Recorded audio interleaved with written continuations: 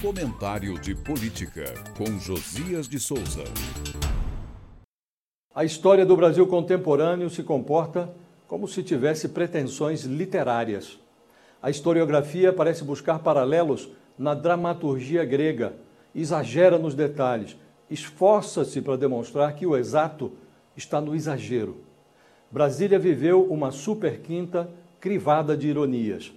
O depoimento simultâneo à Polícia Federal de Bolsonaro e dos militares acusados de tramar com ele um golpe de Estado foi separado da posse no Supremo Tribunal Federal de Flávio Dino, regente da reação ao golpismo, pelo curto intervalo de 1h30.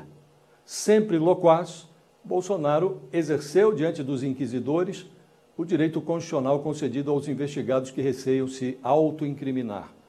Exceto pelo juramento de respeitar a Constituição e as leis, Dino também silenciou. Numa cerimônia marcada pelo signo da normalidade, coube ao presidente do Supremo, Luiz Roberto Barroso, alvo preferencial do bolsonarismo, saudar a chegada da nova toga. Falando para um plenário apinhado, Barroso declarou que a presença maciça de pessoas de todas as visões ideológicas descerá ao verbete da enciclopédia como uma vitória da democracia, da institucionalidade e da civilidade.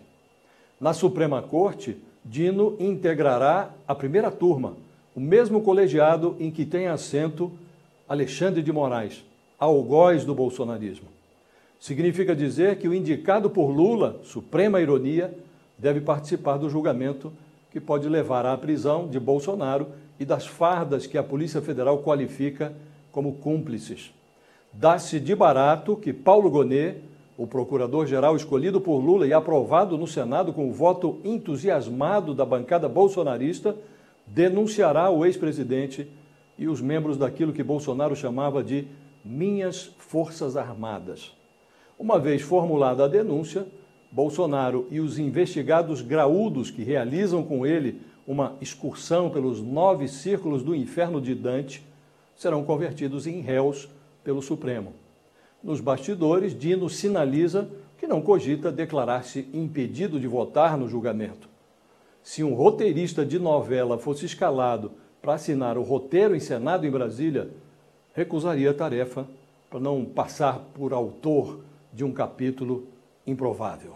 Eu falo direto de Brasília para o podcast do Jornal da Gazeta.